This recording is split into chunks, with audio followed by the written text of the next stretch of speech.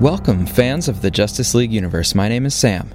In this podcast, we go scene by scene through the Warner Brothers films that are part of the Justice League universe, often referred to as the DCEU. In this episode, we are going to talk about Scene 12 of Wonder Woman, which is the aftermath of Steve's interrogation when Diana talks to her mother about leaving to help in man's world.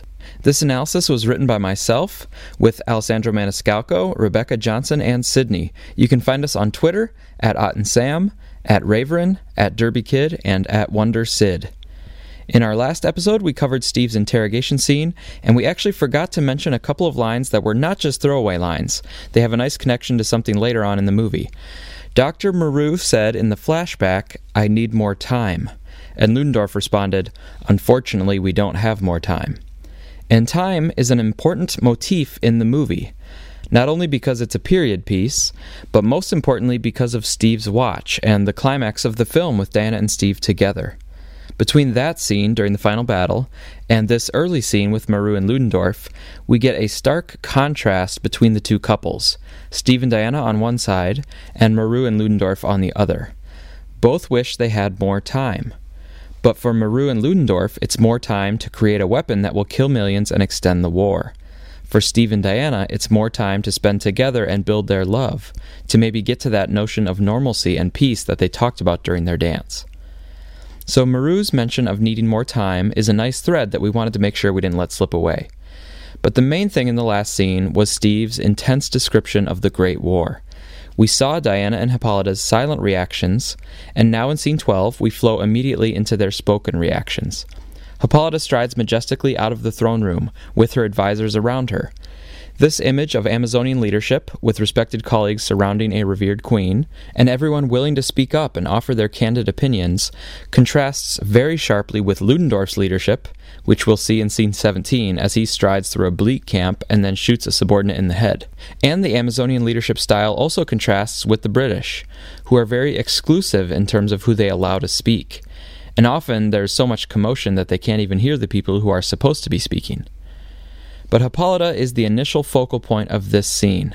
As the leader of the Amazons, she views it as her duty to protect them, possibly having lost sight of their original charge to be a beacon for mankind, or their secondary charge to rid the world of Ares. She later calls these children's stories, so she may have evolved past those original callings, with the safety of the Amazons in general, and her daughter in particular, now her primary goal. One of Hippolyta's advisors, Philippus, asks if they should let Steve go. Philippus, by the way, is played by Anne Ogbamo, and she's a character from the comics, created by George Perez. And she has appeared even recently in the DC Rebirth era of the comics. She has been very close to Hippolyta, as you might say. In this scene, Hippolyta responds by expressing concern that Steve would bring more men to her shores. This concern is probably well-founded, because even if Steve doesn't explicitly invite others to attack the island, it's worrisome enough that Steve now has knowledge of the island, and that knowledge could be passed on, spurring others to mount an expedition to the island. As Diana tries to make her way to the front, Philippus says that they can't hold the man forever. Diana finally reaches her mother and says that this must be Ares. So instead of focusing on something small, like the fate of Steve, or something local, like the safety of Themyscira, Diana is immediately concerned with the big picture, and she's convinced that a war like Steve described would only be happening through the influence of Ares. Diana doesn't know anything about the outside world except for the stories of them being created as good and kind. So to hear about this wickedness and violence, Diana has concluded that it's not mankind's natural state, it has to be Ares. Diana's reasoning here builds on the key points that have already been established in the movie. And for audience members who are also fans of the comics, they might be thinking that another reason it seems like Ares is doing is because he feeds off the conflict and violence of men, literally getting stronger because of mankind's warfare. So we can see Diana's point that this looks like Ares, even though the other Amazons around her seem unconvinced. Senator Akantha, played by Florence Kasumba, asks Diana straight up, "What are you talking about?" And Diana apologizes to the senator, probably because she is asserting herself a bit beyond her customary position, but Diana continues, pointing out that Steve said the war may never end, and that millions are already dead. Only Ares could do such a thing. We cannot simply let him go, meaning Steve. Diana says, "We must go with him." So Diana is now responding to the original topic between Hippolyta and Philippus, that is, the fate of Steve. Diana is taking the most strident position, that they should actually leave with Steve to try to help in the war. Hippolyta, still focused on the interests of her people, refuses to deploy her army to fight their war. Her only concern is her people, not the world outside of Themyscira, and she has reason to keep them separate from the world of man after what they had already experienced a long time ago. Diana directly challenges her mother, saying it is not their war, because Zeus created man to be just and wise, strong and passionate. Diana is suggesting that men would never do this on their own, it must be Ares. And she's also suggesting that it's not their war, because it's also the Amazons' war. They should go and help mankind against Ares. Hippolyta does not like hearing these bedtime stories used against her. She shifts back toward Diana physically, and Diana backpedals. Hippolyta has more power in this situation, and she physically tries to put Diana in her place, while she also talks down to her, relying on a superior level of experience, saying, "That was a story, Diana." This important physical blocking is emphasized by the use of close-ups, whereas before the shots were all basically medium shots. And Hippolyta's move here highlights Diana's naivete, as she says there is much she doesn't understand. Men are easily corrupted. This highlights Diana's lack of experience, which is, of course, the centerpiece of Act 1 for Diana's character arc. But this moment also highlights Diana's strength and fortitude. Diana doesn't back down, even when she is in a position of less power. Hippolyta turns away and continues walking, as if the conversation should be over. But Diana continues after her mother, saying that Ares is behind the corruption, so it's not truly mankind's fault. Diana specifically calls out the Germans, because based on the interactions on the beach when Steve called them the bad guys, Diana thinks they really are the sole bad guys in the war. She says that Ares is the one influencing the Germans to fight, and she is, of course, somewhat correct in this claim. But she'll eventually find out that the war is more complex than she thought, and she'll find that there's blame on both sides. Diana concludes by making an appeal to the Amazons' higher calling. She says that stopping the god of war is our foreordinance. As Amazons, this is our duty. So again, she is talking about bringing the Amazons out of seclusion and having them help with the great war in man's world. Hippolyta has now had enough. She again turns toward Diana, and you can feel her physical presence as the queen. Her next line cuts pretty sharply on a personal level. She says, "But you are not an Amazon like the rest of us." This must have hurt quite a bit, because Diana has spent her whole life being the only child on the island, being separate from everyone in that way, and also being the one person who did not partake in the prior battles or the mythic history of the Amazons. To hear this separation and this cut coming from her mother, the one who protected her and tucked her in at night, must be really tough. And this line connects backward and forward in the movie. Looking backward, we can think about the little girl that we've already seen. She was mimicking the warriors and wanting desperately to be like them, to be an Amazon. But her overprotective mother didn't want that to happen, and now her overprotective mother is singling her out yet again, telling her that she's not like the other Amazons. And looking forward, we, the audience, will eventually find out that Hippolyta's line has another layer of meaning, because it's actually true. Diana isn't really an Amazon, because she was created separately as a demigod and a god-killer.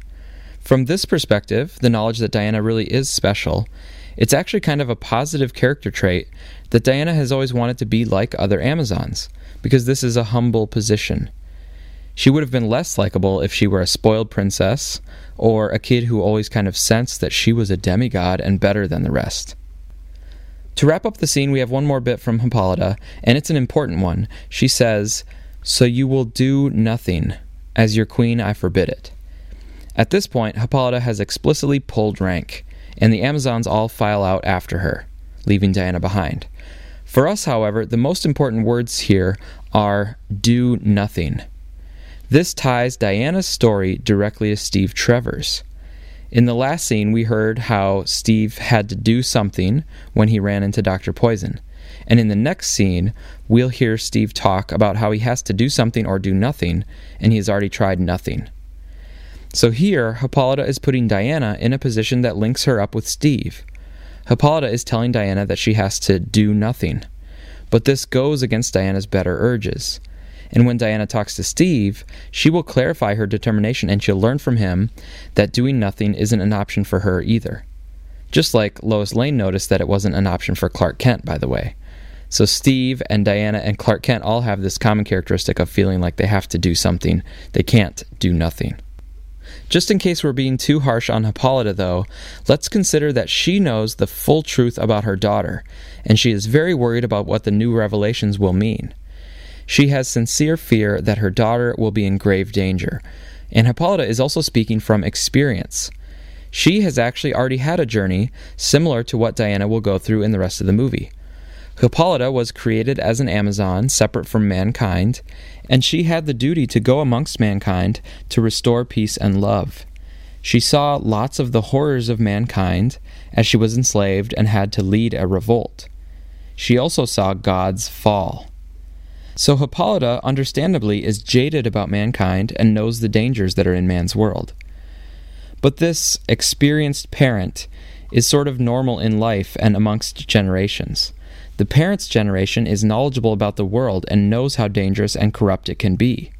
But the younger generation, like Diana, is more idealistic and believe they can change everything for the better. So each generation gets to take up the cause anew. And in this movie, the filmmakers take the side of that idealism. They say that it's ultimately about what you believe. So if you think, like Diana, that you can make the world a better place, and if you do something about it, then you actually can. Patty Jenkins, in The Art and Making of the Film book, described the story of this film overall as the story of a naive daughter who has to gain experience and learn what her mother already knows. Steve and his father may have a similar dynamic, but we don't have enough detail to know for sure. We do know that his father went through hell and back with the watch, and then he passed on the watch to Steve and told him to do something or do nothing when he sees an injustice. So that is also sort of like passing the torch between generations. But for Scene 12 overall, it's a short scene, but a dense one in terms of ratcheting up the tensions between Hippolyta and Diana. Tensions that are rooted in love and protectiveness, conflicting with Diana's natural empathy and desire to help. It ends with Diana being put down into her place, which is a setup for the tower scene when she asserts herself and climbs to new heights. And it's also a setup ultimately for the scene where she is leaving Themyscira and saying goodbye to her mother. Scene 12 here is the last time that she talks to her mother before that farewell. And we should say that Gal Gadot did an admirable job here acting in this scene, going toe-to-toe with Connie Nielsen and pulling it off. You can see and hear the desperation in her acting as she doesn't understand why her mother can't see what she sees, or why she does not embrace the Amazon's purpose that is so clear to Diana. After the scene, we cut to the infirmary, where we will see that physically Diana heals quickly. The emotional scars, though, of this conflict with her mother may take longer to work through. That's our analysis of Scene 12 of Wonder Woman. To close out the episode, we just want to make a few remarks about connections to other films in the DCEU. With Hippolyta here, we again saw the overprotective streak. She wants to protect Diana from Ares, and certainly doesn't want her going out looking for the fight with him. She doesn't want Diana involved in anything beyond the shores of Themyscira. This outlook is different than Jor-El's in Man of Steel, who was willing to send his only son Kal-El to Earth to guide the people and give them hope. Granted, for Jor-El there was clear danger on Krypton, whereas with Hippolyta the danger is out in man's world, but still there seems to be a contrast in mentality between Jor-El and Hippolyta. And in a way, Jonathan Kent exhibited both views, in that he wanted to protect Clark and keep him from the world in order to protect him, but only until he was ready and the world was ready for him. Then he wanted Clark to go out into the world and inspire hope and be a hero. Overall, any protectiveness exhibited by parents seems like a very plausible mindset for parents to have about their children. And we can note that all the parents end up being right about their worries. Jor-El was right that Krypton was going to erupt. Jonathan was right that mankind was going to make it really hard on anyone with Superman's abilities. And Hippolyta was right that mankind can be a corrupt place, and that Ares is out there as a threat to Diana. Another connection that we noticed is between Hippolyta's line, "Men are easily corrupted," and Bruce's line at the end of Batman v Superman, "Men are still good." These lines form a sort of assertion and rebuttal, and they may both have a point. In a way, Hippolyta is correct when she says men are easily corrupted, because all Ares had to do was make suggestions to them and they would start their own fights. And also, if we look at the real world itself, it seems painfully clear that men are corruptible. But then we have Bruce's acknowledgement at the end of BVS, we can do better.